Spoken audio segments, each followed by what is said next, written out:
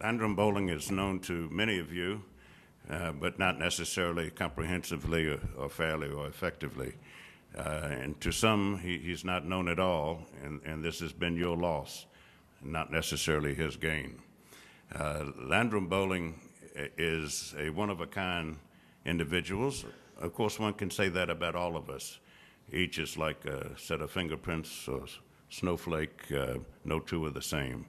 But Landrum Bowling stands out in particular as an individual who's devoted his entire adult life to the pursuit of peace and justice. And he has not done so unilaterally, but rather in a multi-faith context like no other American I know. This individual has met and worked with former Soviet Premier Brezhnev, Menachem Begin, and served as an intermediary for the United States to the PLO when there was a need for the U.S. government to have unofficial Americans reaching out and probing the prospects for a peaceful endgame. He's been an educator also all of his life. For 15 years, he was president of Earlham College. He's also been involved with philanthropy and humanitarian assistance.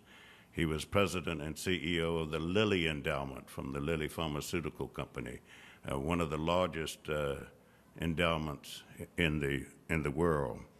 He's a member of the board of the Foundation for Middle East Peace. He's president of PAX World Service. He's the Washington representative of Mercy Corps. He's former president and rector of Tantur Ecumenical Institute, where I lived with him for a time in 1986. Tantur is up on a hill, a bluff, roughly halfway between Bethlehem and Jerusalem.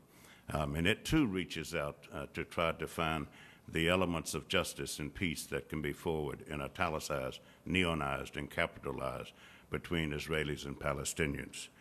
We have an extraordinary role model, an example that invites the comparison of what we ourselves do to merit his mantle, to lengthen his legacy.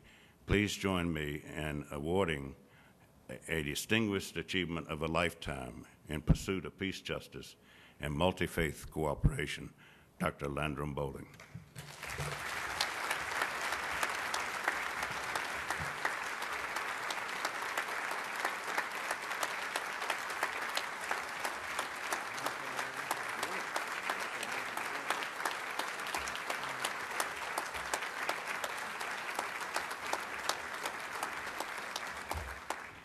Thank you very much, John. Thank you, dear friends. I feel very humbled by this extraordinary award, which was totally unexpected until some days ago.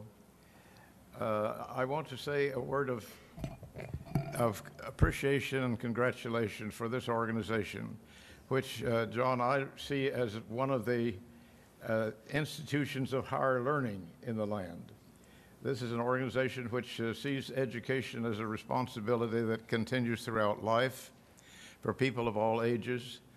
And I like particularly the fact that you emphasize the need to have people have face-to-face contact across all the separating boundaries that exist with regard to religion, nationality, ethnicity.